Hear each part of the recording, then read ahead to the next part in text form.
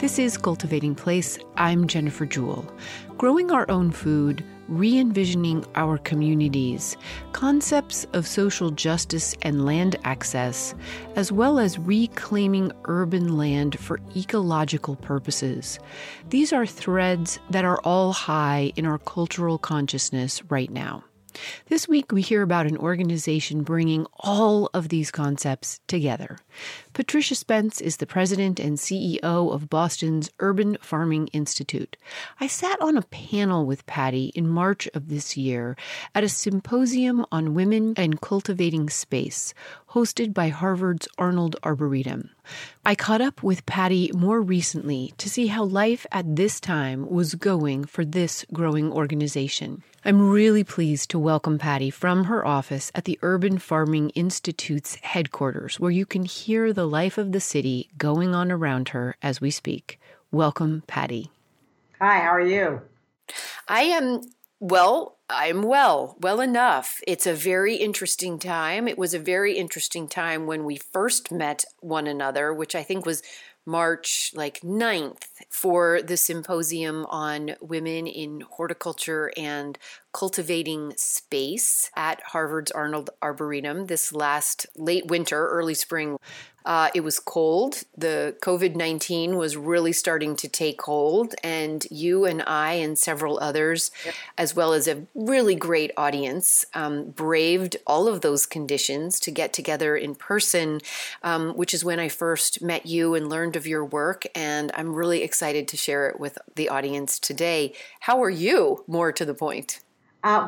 Because I'm working with farmers right now, with all that is going on, there is no better place to be with hands in the dirt. Yeah.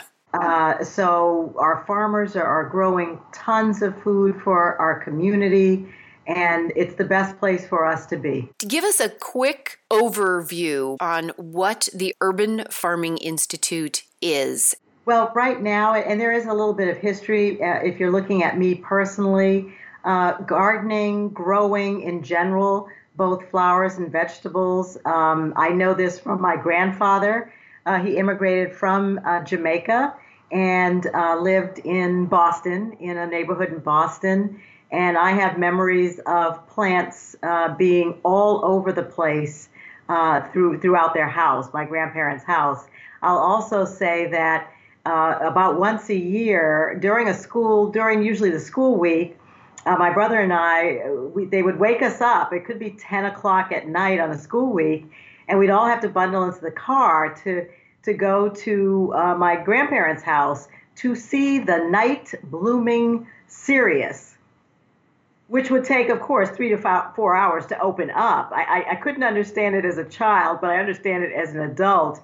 It was a placemaking opportunity. Friends and family, neighbors would all come over to watch this beautiful plant flower open up. So that's my grandfather. My grandfather didn't talk a lot. He did not have conversation for people. He just loved his plants, probably more than anything else. And so that's some of where it started. But he also was an active gardener in Boston. And for those that know Cape Cod, on the coast, they had a summer house there as well, and everything was both flowers and food. And so they pretty much, from blueberry bushes to raspberry bushes to every type of vegetable, that's how we ate. That's where a lot of our food came from. Yeah. And those earlier memories also transferred to my dad started growing in our backyard, another neighborhood in Boston. Both of my boys who are in their 20s learned how to grow. And now I'm growing too in the same backyard. I'm in the house actually that I grew up in now, and I'm growing everything as well.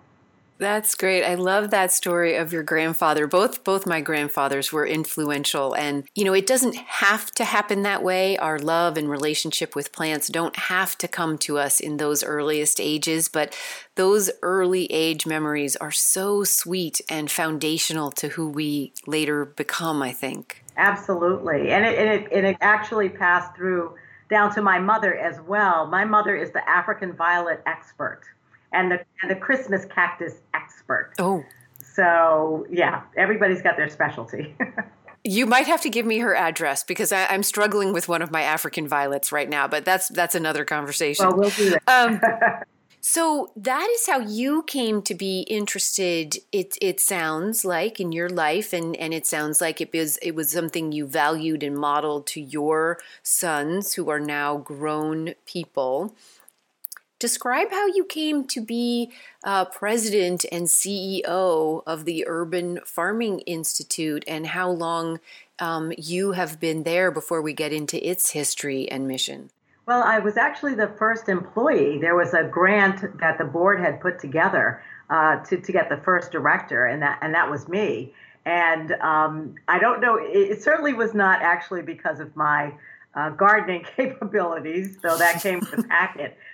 Two friends of mine that were on the board, they were looking for someone that, for all intents and purposes, was a jack of all trades, I think. Could do fundraising, marketing, presentations, a little bit of everything. And that was me.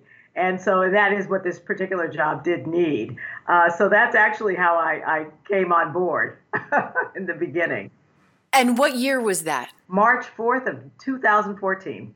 All right, so give us the history of the Urban Farming Institute. Where is it? Why is it? Well, the Urban Farming Institute really, and the mission then and the mission today is really the same, is to develop and promote urban farming to engage individuals, neighbors in growing food and building a healthier community. But also within that mission is to teach adults to become urban farmers. So that's really a key component of our mission as well. And we do that by running a full farm operation in the Urban Farming Institute. So where is that exactly, and what do the physical facilities and site consist of and look like?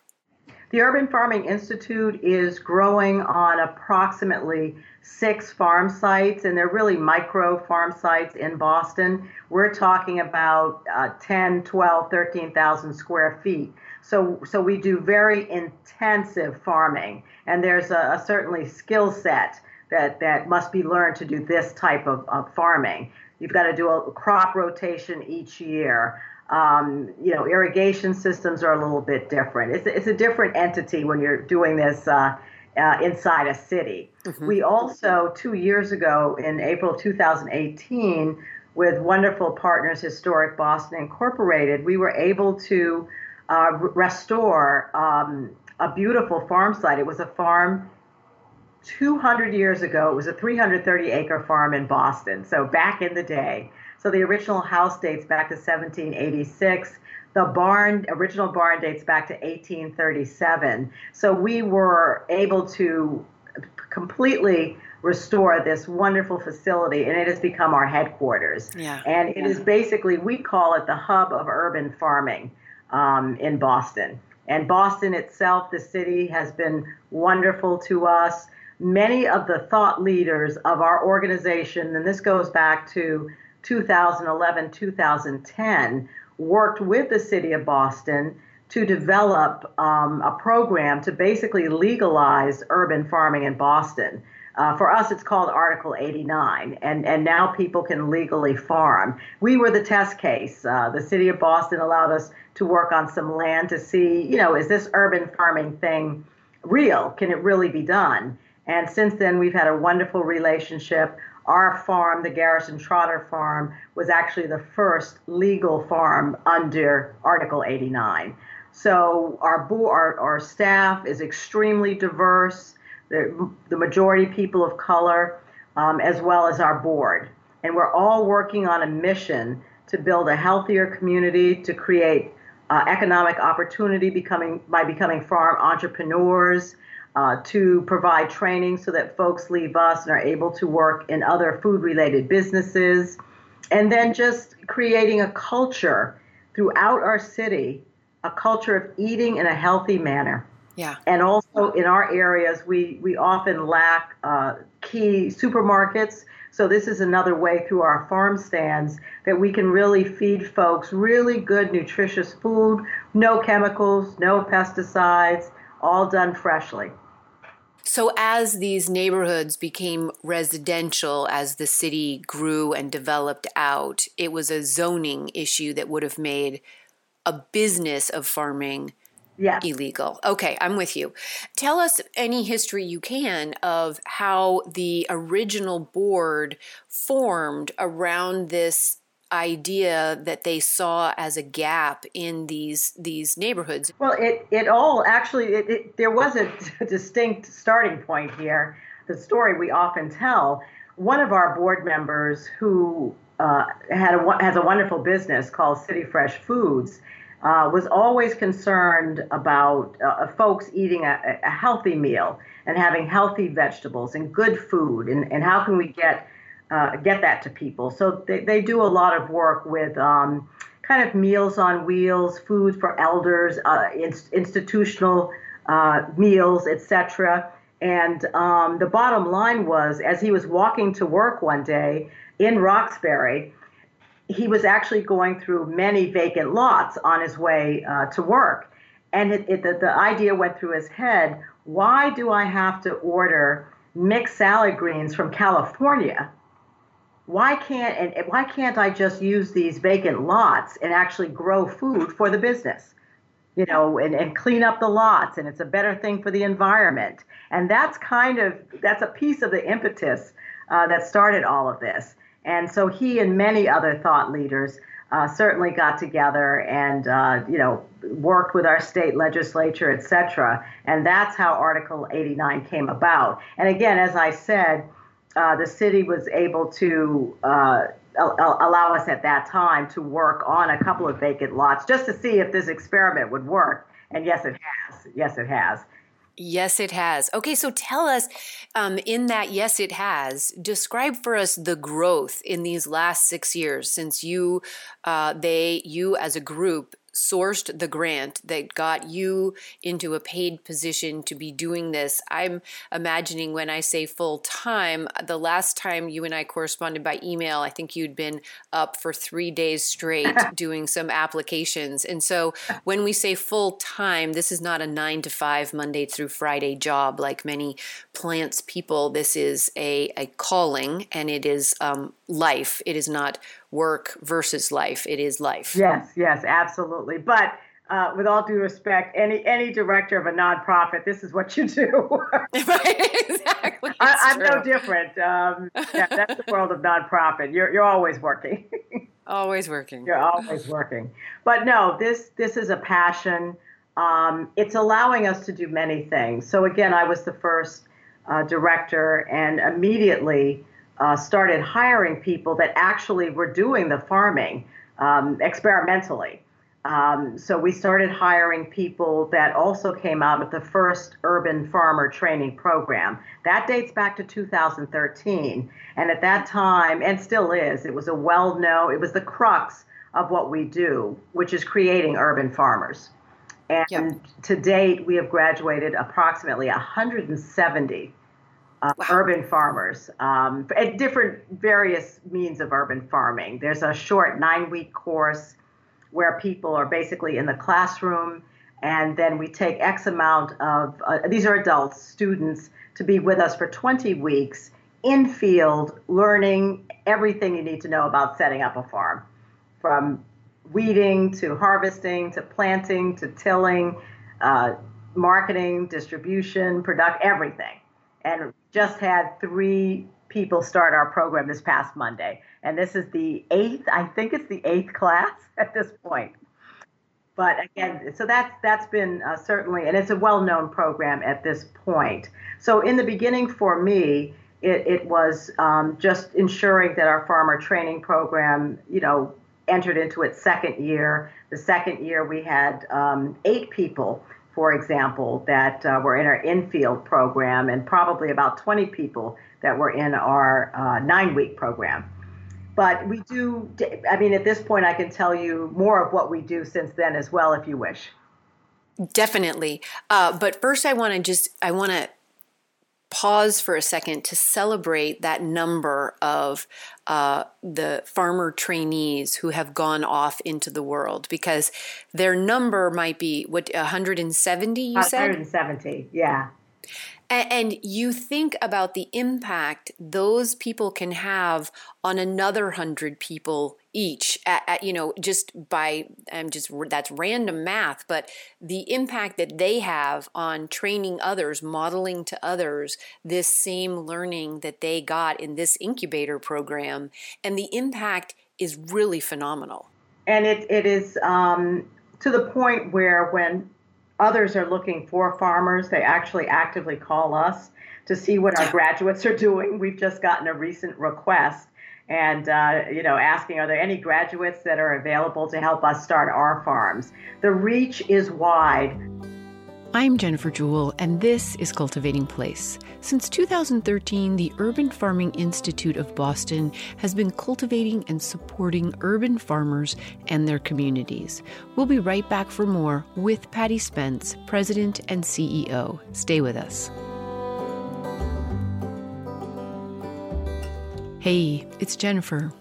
So, the word incubation is the word I'm rolling around today. The various images it brings to mind, the ways in which we use the word and the ways in which we know it. A mother bird, some fathers too, sits on her clutch of eggs to keep them warm, to keep them safe, to roll them around so that they develop evenly while they grow in their shells. We incubate ideas and we incubate our own young. And in the last several years, the phrase Farmer Incubator Program has become more and more common. The concept being to develop and train and support new farmers in our world, as our existing established farmers age out of the work, as fewer children of farmers want to take on the life, and as small farms have been increasingly consolidated into large corporate farm holdings. Incubator farmer programs can be found around the country, and it brings to mind our previous conversations here with Leah Penniman of Soulfire Farm in upstate New York, or a later one with Lindsay Lucier-Shute of the National Young Farmers Coalition.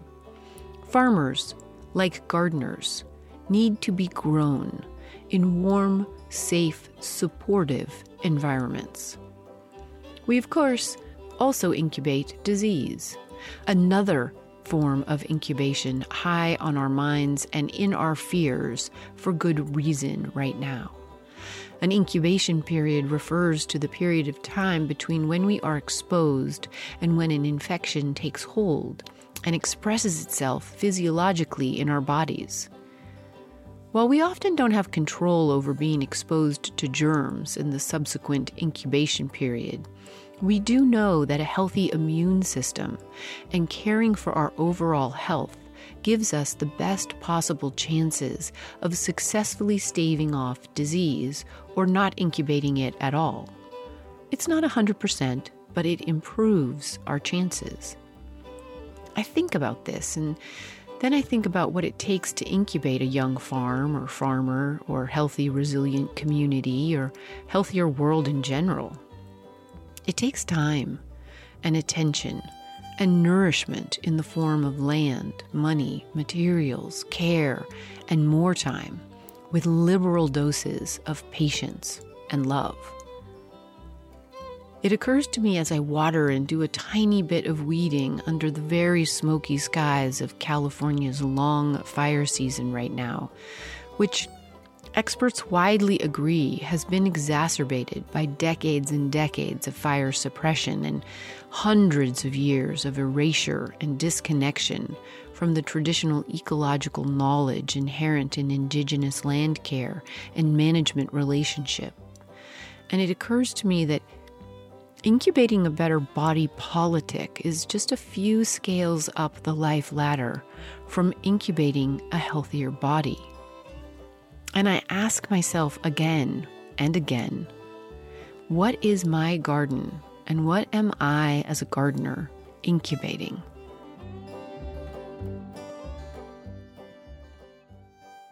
Patricia Spence is the president and CEO of the Urban Farming Institute based in Boston. Since the founding of the organization in 2013, the UFI has become a model for re-envisioning land in urban areas and training urban farmers to grow food, community health, and resilience. As we come back, Patty shares some individual farmer trainee stories. I think of Apollo in the class of 2015. Now, interestingly enough, some people believe that, these are folks maybe 20, 25 in college, out of college. That's kind of what I thought. But no, that was false. You have folks from all different age groups, all different backgrounds, learning to farm for all different reasons. So if you take Apollo, for example, Apollo is a retired attorney. So, you're not thinking farming, right? Yeah. But it's a passion he's had as a kid growing up in Puerto Rico. And that passion has always stuck with him. So I'm happy to say he graduated from 2015. He became our farm market manager. He also worked with another local farmers market. And then a friend of ours, the Codman Square Neighborhood Development Corporation, they were trying to figure out how to do a farm themselves. And they hired a past graduate from 2014 and then actually hired Apollo, I think 2 or 3 years ago. Apollo is now running the Oasis on Ballou farm right in the heart of Dorchester. And he's doing wonderful things. And they have a wonderful building that they'll be building at some point to go along with the farm. But he's got all the neighbors there learning how to farm. And it's going to farmers markets as well. It's so exciting. But on top of it, he's also become one of the key thought leaders. So he's often asked to speak. He works with other collaboratives. And so this is where it can go. Yeah. And we've had 2 other gentlemen from the class of 2014, Ronald and Chris. Both of them actually had been unemployed, but they went through our programs and they both ended up working for a place called the Commonwealth Kitchen, which is a food incubator. And which is where the Commonwealth Kitchen, where they generate space for all kinds of folks with creative food businesses and many, many people of color, I might add as well. Chris Mabels in particular said at the end of the 2014 program, had it not been for the Urban Farming Institute, he had no idea what would have happened to him. He said basically it saved his life in his own words. He also went on to lose 100 pounds in that year. Wow. And for the first time, he knew what a real tomato tasted like. Oh. He always had store-bought tomatoes. So he became our nightshades / tomato expert and passionate warrior for, right? Yes. And if you look at the people that are working for us now, you'll see that we bring as many people back as possible. Our farm manager is class of 2013. We just hired another person that was working at a health center who, by the by, when he was at the health center, restarted the farm stand at the health center and then brought us in. We've been there for 5 years, but he wanted to get his hands back in the dirt so badly that we actually hired him mid-March. We hired him mid-March, but he was in that original class of 2013. Seasonal workers we've hired, seasonal farmers. Sabrina was with the class of 2017, Miguel with the class of 2019. So as you can see, we also, not only are people hiring the folks that have been trained through us, but we very excitedly hire people back all the time as well. Yeah, these are kind of outcroppings of the Urban Farmer Training Program. You have a couple of other programs as well. Tell us about some of those. Oh, it's so much fun. Number one, we have a full volunteer program. Now, of course, this year, due to COVID-19, we don't have volunteers this year. That we had to suspend. But the last 2 years, we've had 750 volunteers to our sites, partially youth and partially adults from, many major corporations, other nonprofits coming to work with us. And that helps us with our farming. We have the Young Farmers Project. Due to COVID-19, we had to suspend that just for this summer. We hope to get right back to it. But that was a way to bring in our wonderful teens to learn about farming in 6 weeks, basically in 6 weeks. And last year in particular, we were able to spend a lot of time working in conjunction with other teen farmers. And so we did some food justice work, social justice work. We would have joint sessions where different teens could really get to know each other through this lens of taking care of the environment and growing food and food justice. It was wonderful for 6 weeks. It was too short, too short. We also we want to make sure we don't miss the babies. So we have an outreach program to our local schools, and we'll bring a class of first graders or second graders in, and they tour the farm. We give them a book on growing before they leave. They get to meet the staff. And one of the funniest things last fall, we created a mock farm stand in the barn, and they came with their quarters so they could buy something from the farm stand. But while they were there were still carrots, certainly beets and other things in the ground. So the tour consisted of, understanding what's there, but pulling up carrots and pulling up beets and then letting them know this is what this is, and, do you recognize it, etc. Can you tell from the top, the greenery on the top, what's underneath? So it was an entire exercise, and we're trying to do more of that to integrate what we do into the science and growing curriculums in Boston Public Schools. So that's kind of how we get to the youth. And the older students, fifth grade, sixth, seventh, eighth, high school students, they'll also volunteer for the farm. Now, I believe if you're going to truly affect everybody and get everybody growing, you can't miss your seniors. You can't miss the seniors. So we started a program that we thought was just a 12-week program in April of 2018. And I'm here to tell you that Fit Around the Farm is still going because the seniors won't let us stop.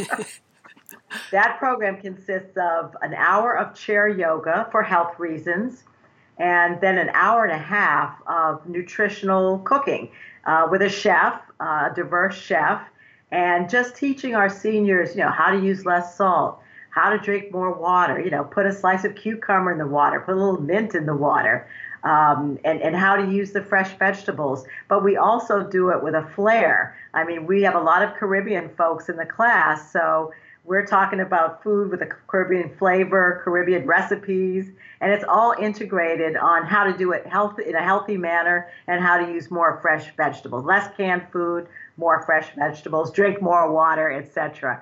They had such a great time that when the pandemic hit, they were still asking us, when can they come to the farm? And we're like, no, you can't come to the farm. No. Right. But they kept asking, and we were hesitant. How are we going to get our seniors on Zoom? Well, I'm happy to say we have our seniors on Zoom. Oh, that's so good. And I just heard that there was someone from Atlanta on the last session too. And it dawned on me, I said, well, while we're on Zoom, there's no limitations of space. Right. So if family and friends want to come on to join the seniors, why not? Why not? So we're really opening it up until we can all be together again. Right. The word that really pops out for me in what you were just saying is this idea of integration. And it's really this gift of gardening for those of us who love it, because it brings everything together. It is this intersectional space that everybody can be in, and it adds to the ecological health, the community health, that socialization, the strength of that for us as human creatures is so important. And I think the pandemic both reminded us how important the garden was, because so many of us were then out of offices and back in our homes. Sure. But it also, for those of us who normally gardened and or gardened with groups, it reminded us how much the social aspect of gardening is also important. Now, in an earlier answer, when you were talking about the young farmer training and the importance of lighting up these next generations of growers and thought leaders, and the idea of food justice and social justice being a part of the ethos in what you are working on there. Will you please describe that? Well, number one, overall, farmers farmers in general across the board are aging. That's nationally speaking. Yep. So there's a move to how do you create more and more farmers as folks are aging out.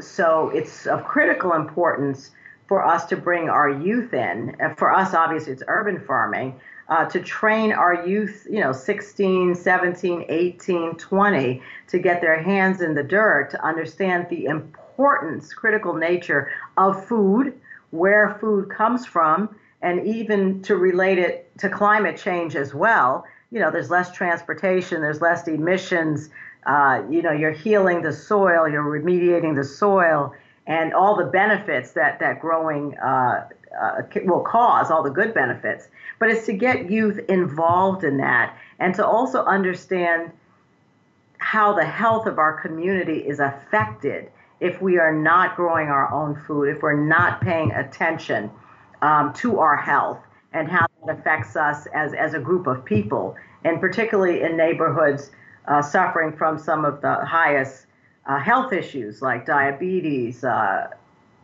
hypertension, high blood pressure, etc. So it's connecting our youth to understand how all of those things play together, and therefore the importance of learning about growing food. Connecting the dots of some of these gaps in our world, and this certainly has been high on people's radar these last 3 weeks, but it's been a primary thread that has been very active these last 5, 6, 7 years in our world of how food is grown. The idea of local food and organically grown food and food access for neighborhoods that were, suffering from, as Leah Penniman says it very bluntly, food apartheid. And, you say the word farm and you say the word farmer. And I think for most people, like a very static image comes to mind. A farm is a relatively big piece of land in the middle of the country, and the farmer is a white man. And these images are standing in the way of creativity and strategic thinking that allow us to give access to everybody to know how to farm and to embrace farming. And the other thing that you mentioned is this idea of our seniors and the aging out of the majority of our farm population.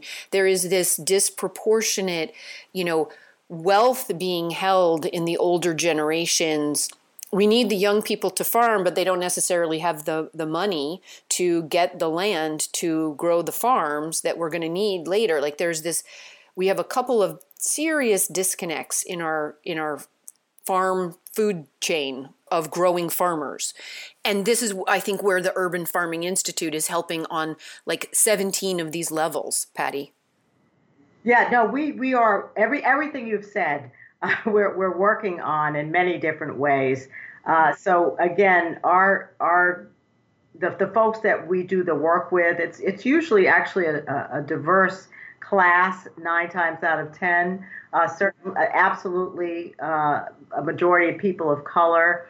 Because of the amount of graduates we've had, people leave us and basically tout the benefits of urban farming wherever they go. I'm Jennifer Jewell, and this is Cultivating Place. Patty Spence is the president and CEO of the Boston-based Urban Farming Institute, which since 2013 has been re-envisioning urban land use and modeling the concept of urban farming while building community. We'll be right back for more. Stay with us.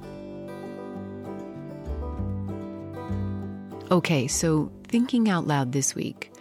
Incubating anything successfully takes knowledge and knowing and skills in many cases, sometimes skills we learn as we go, like as parents. In its most specific instances, people sometimes refer to such as institutional knowledge, but I also think of this as cultural literacy, a term I often use as where I think gardening should be positioned in our world. It should be an integral part of our cultural literacy, like language or reading or the arts or sciences or nature or kindness. When we think of institutional or cultural knowledge, it is what we know or should know just by being in a place, immersed in and experiencing the culture we swim in all around us. Each of our individual cultural literacies is comprised of the landscape, the language, the ways, the colors, the sounds, the seasons, the songs, the lessons layered onto and into our ever-forming selves throughout our lives. It is all that we put into our hearts and minds through what we spend our time doing and where we direct our attention, and it is never done. We add knowledge, even without knowing it, to this literacy every day, every week, every year. Complements of the experiences, people, activities, and things sometimes to which we have paid our attention. In this world and in our lives, where we choose to direct our attention is essentially who we are choosing to be, the sum of all our parts and our parceled out attention. It is perhaps a literacy and a currency worth cultivating more carefully, more consciously. I, for one, am off to sow and then incubate, in the sense of watering and, if needed, offering wind and frost protection to my fall carrots, beets, onions, and garlic. What about you? What are you incubating right now?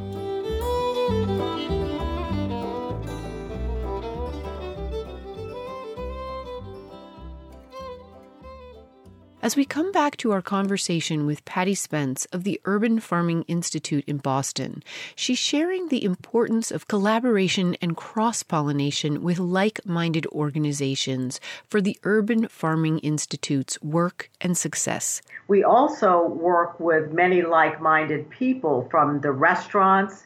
Our farm operation does sell produce to restaurants, but they're usually restaurants that are looking for locally grown produce, grown by the community. The recipes that are created through this, the seasonal produce that they use, it's all its own ecosystem.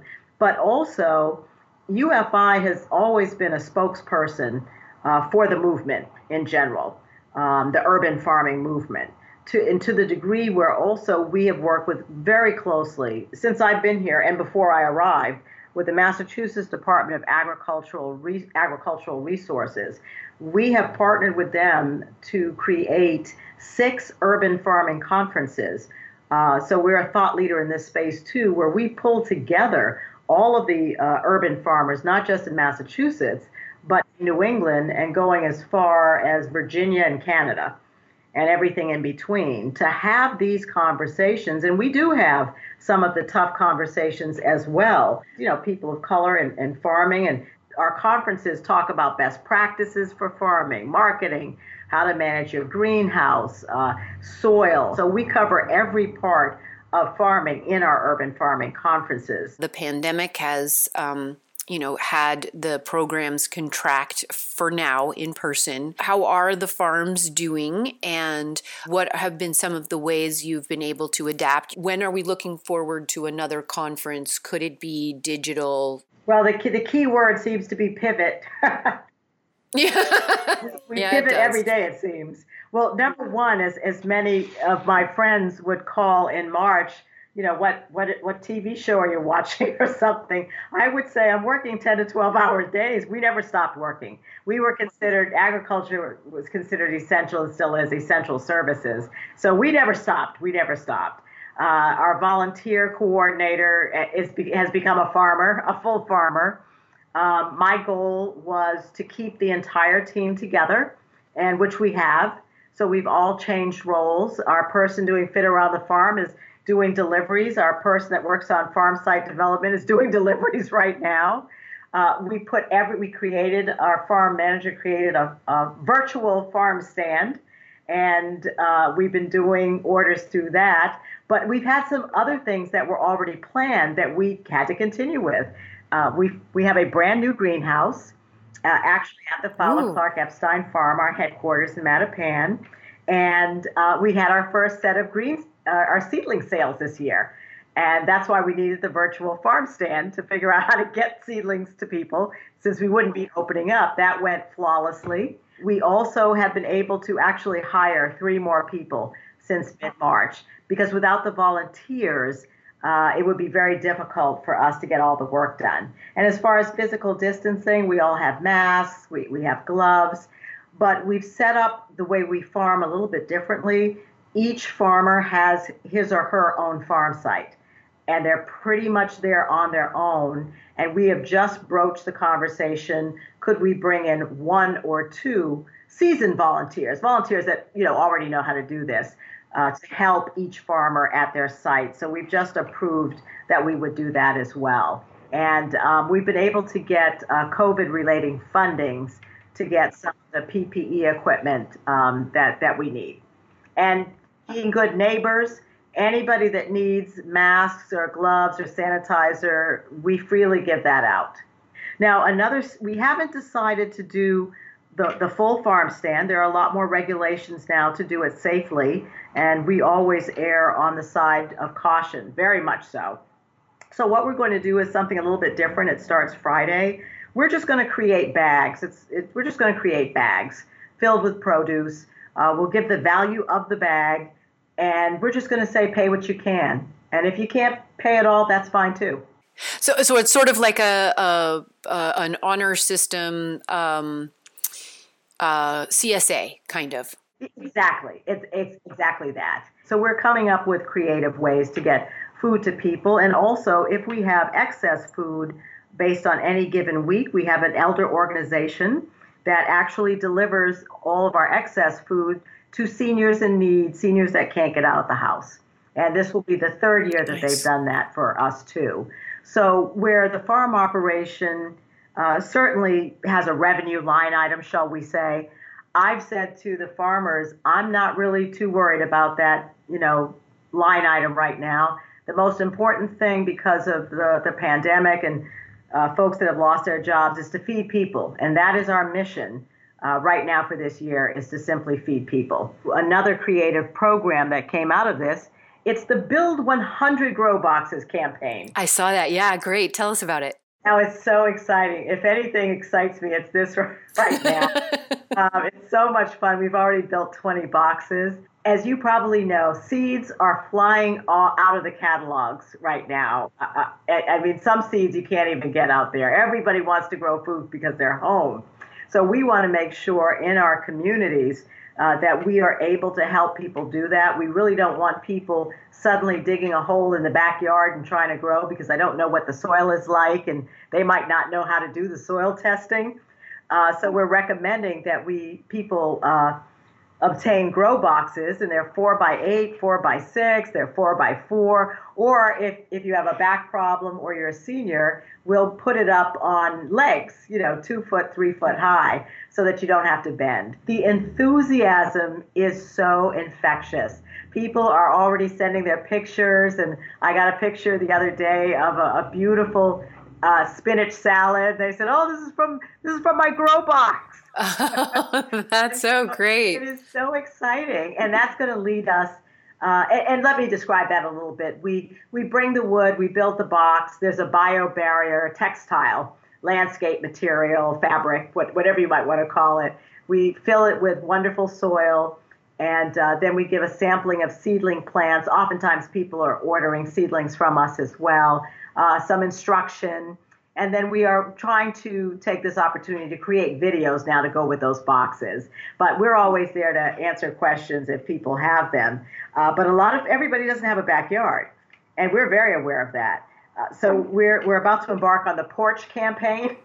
Nice. And actually, my own mother will be a role model. My mother is growing collard greens, callaloo, peppers, rosemary, sage, thyme, string beans, two tomato plants and potatoes on her porch. And my mom's 90. Just to let you know, my mom is 90. Well, there you go. If she can do it, people, we can all do it. And what's so hopeful about this too, Patty, is that you think about, like, you look out at your backyard and you say, oh, it's just so much work if I want to renovate it and make a big garden. But one grow box seems so possible and so manageable. And then you get them with that spinach salad, and then they've got the gardening bug, right? These particular folks, I actually have been encouraging them to grow for, it could be 12 years. And they had the space, but I said, look, the grow box is easier, weeding is easier, etc. And they have the bug now. They absolutely have it. And another friend, they've used the porch and to integrate the growing for their son into his online schoolwork. And the son is about, I don't know, 13, maybe 13. Oh, and they're that's eating great. salad off of their porch right now. Oh, just there's magic there. Like, not only, growing young farmers, but you are seeding the future with dedicated gardeners. And because they are, organic, and it's based on best practices, that way you are, affecting the environment. You are feeding the pollinators. You are affecting the watershed, and being able to see all of our yard and garden space as mini farms for the environment and for our tables. It changes so much potential in some of the things we are struggling with in our world right now. And when we talk about struggling, I feel that we aren't speaking enough about the mental health of all of us as a nation. Yeah. And this is just one of the best things to do to at least temporarily take your mind off of things. Yeah. For example, to just be able to work in the soil. And now things grow so rapidly in the season now that you're looking at a tomato plant that, is growing every day. You're looking at lettuce that's growing every day. And so it's very exciting. Even to explain something like a kale, you've got to remind people, don't rip up the whole kale plant. Just take the leaves off and you'll have kale through Thanksgiving dinner, maybe even beyond that. So and people don't know enough about growing because we've left the land. Our grandparents did this. Most grandparents and great-grandparents, someone was doing something with the land, and we left all that. Right. So there's not a lot of institutional knowledge from families. Families might remember, people farmed, but they don't remember the how. So it's bringing all of that back. So that's of critical importance. And then I'm going to jump for a second to also talk about farm design. Because all of this was new, we've had someone that's worked with us from the very beginning to create, how do we create these farms? Once Article 89 was passed, it didn't mean anybody really knew how to do it. So we started some of those first official farms, and, from landscape design to what's the right size shed to signage. We've worked with the city and so many other partners to design these efficient farms. And one of the things that we learned is that every site is different. So we're in the process right now of actually coming up with a document that really talks to, how do you do this? How do you build a farm? What is needed? And then one of the most important things in building a farm are your neighbors. We never build a farm unless we're wanted. If the neighbors don't want us, we're not going to be there. And also, we always have to make sure that our neighbors are first and foremost, that the farms look a certain way, and that obviously neighbors have access to the fresh grown produce. And many of our farms have a few grow boxes there, and some of the local neighbors can actually grow food out of those grow boxes. So we have to be working with our neighbors at all times as we do this work. That's of critical importance. It's kind of like our kids, right? Like, we grow them better with a village. And if we see them and position these spaces as assets, then everybody's in. Yes, and what when you look at our headquarters now, again, this will happen at some point. It will not happen this summer, but it's worth the time to describe what we would have done this summer because we'll get back to this again. When I say we're the hub of urban farming, it can mean many things. How do you get people interested in fresh food? How do you get people growing food? There's no one way to attract folks. So we had set up something for the summer where you basically enter our farm and you learn all about us under a tent. Then you go up to our farm stand, but you're passing many vendors who are selling all kinds of, herbs and teas and healthy products. Then you actually get to our farm stand and you purchase the food that you want. And then, for example, if string beans are in season, you'll head into our teaching kitchen, which is in the barn on the first floor, and you might learn how to make spicy green beans. And you get to taste it, learn how to make it from one of our chefs. And then after that, you get a book or a recipe. This is how you do the spicy green beans. Then you get the list of workshops that we have coming up. It could be pickling. It could be how to grow your own mushrooms. It could be a food as medicine workshop. And then as you exit, you've got music playing. It could be for a steel band from Jamaica playing, or we might be doing some salsa over here. So we had just gotten a grant to bring more arts and culture to the farms because I just don't know how you particularly how I'll interest you. So basically, we'll have every possible way to interest you. Tasting, to farm stands, to information, to music, to dance, whatever it takes. So though that's on hold right now, we absolutely will come back to that. And getting back to the Urban Farming Conference as well, we took 2 years off because we were creating our headquarters, and we are ready. We will be back in action for March or April of 2021. At this point, based on the climate, I would say we're on Zoom or some format. And if that could change, that's fine, but we're planning it right now. Great. People can find out more information at urbanfarminginstitute.org. Now, you mentioned the idea that you get quite a few grants and you are applying for them all the time, and you partner generously with all kinds of other groups and organizations, private and corporate and government there in Boston. What are the other ways that you are funding this incredible work? Well, the farm operation, in order to teach farming, you really need a full farm operation. So under the umbrella of our nonprofit is a full operating farm operation. Yep. And which means traditionally selling to restaurants and wholesalers. And we're still doing that business as restaurants open up, but some of it's a little bit different. Some restaurants are creating meal kits. Some of our food trucks are creating meal kits and distributing them to key places. So we're doing the business, but just a little bit differently at this point. Oh, I'll need you to repeat the question. I had one more thought, but I've got to hear the question again.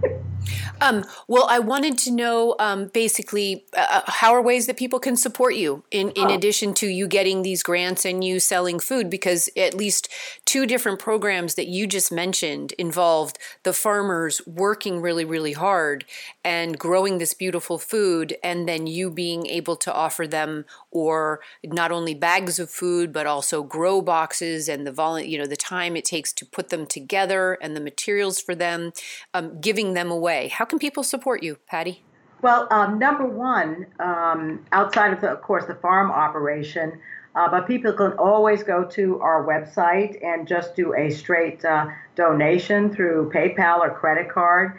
But many, many people right now are actually donating to help us build as many grow boxes as possible, which I found very heartwarming. Some folks don't have the space, but they have the money, so they're sending us a donation to build someone else's grow box, and that's nice. Extremely helpful. So that's one major way to donate to us right now. And the other thing that, if I were thinking of things that would be helpful, we would love to actually bring on a couple more of our past graduates. And so just for the summer, you're looking at about 20 weeks. So that's another way to donate. So the grow boxes and helping us bring more people on so we can grow more food for our community.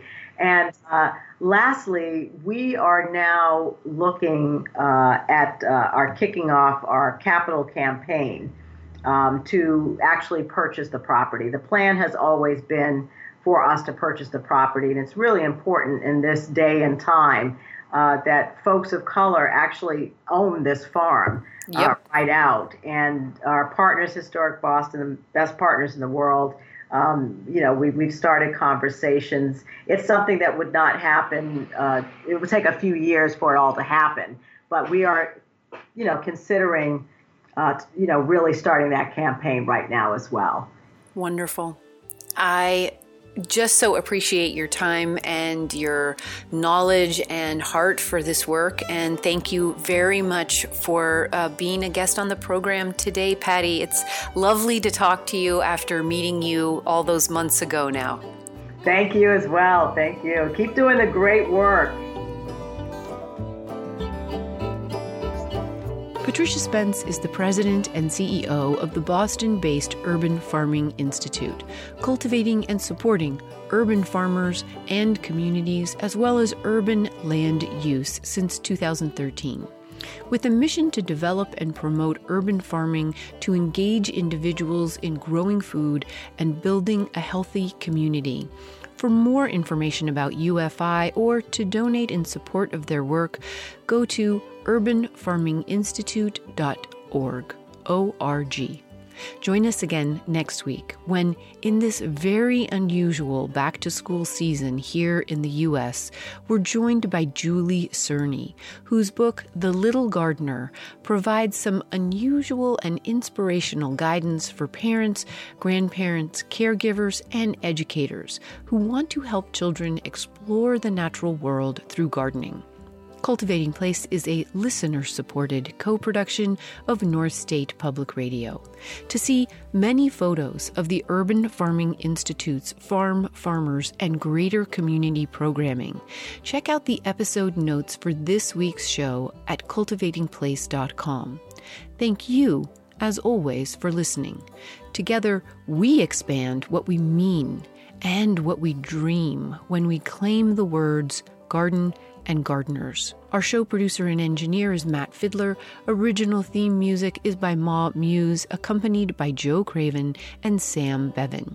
Cultivating Place is distributed nationally on PRX, Public Radio Exchange. Until next week, enjoy the cultivation of your place. I'm Jennifer Jewell.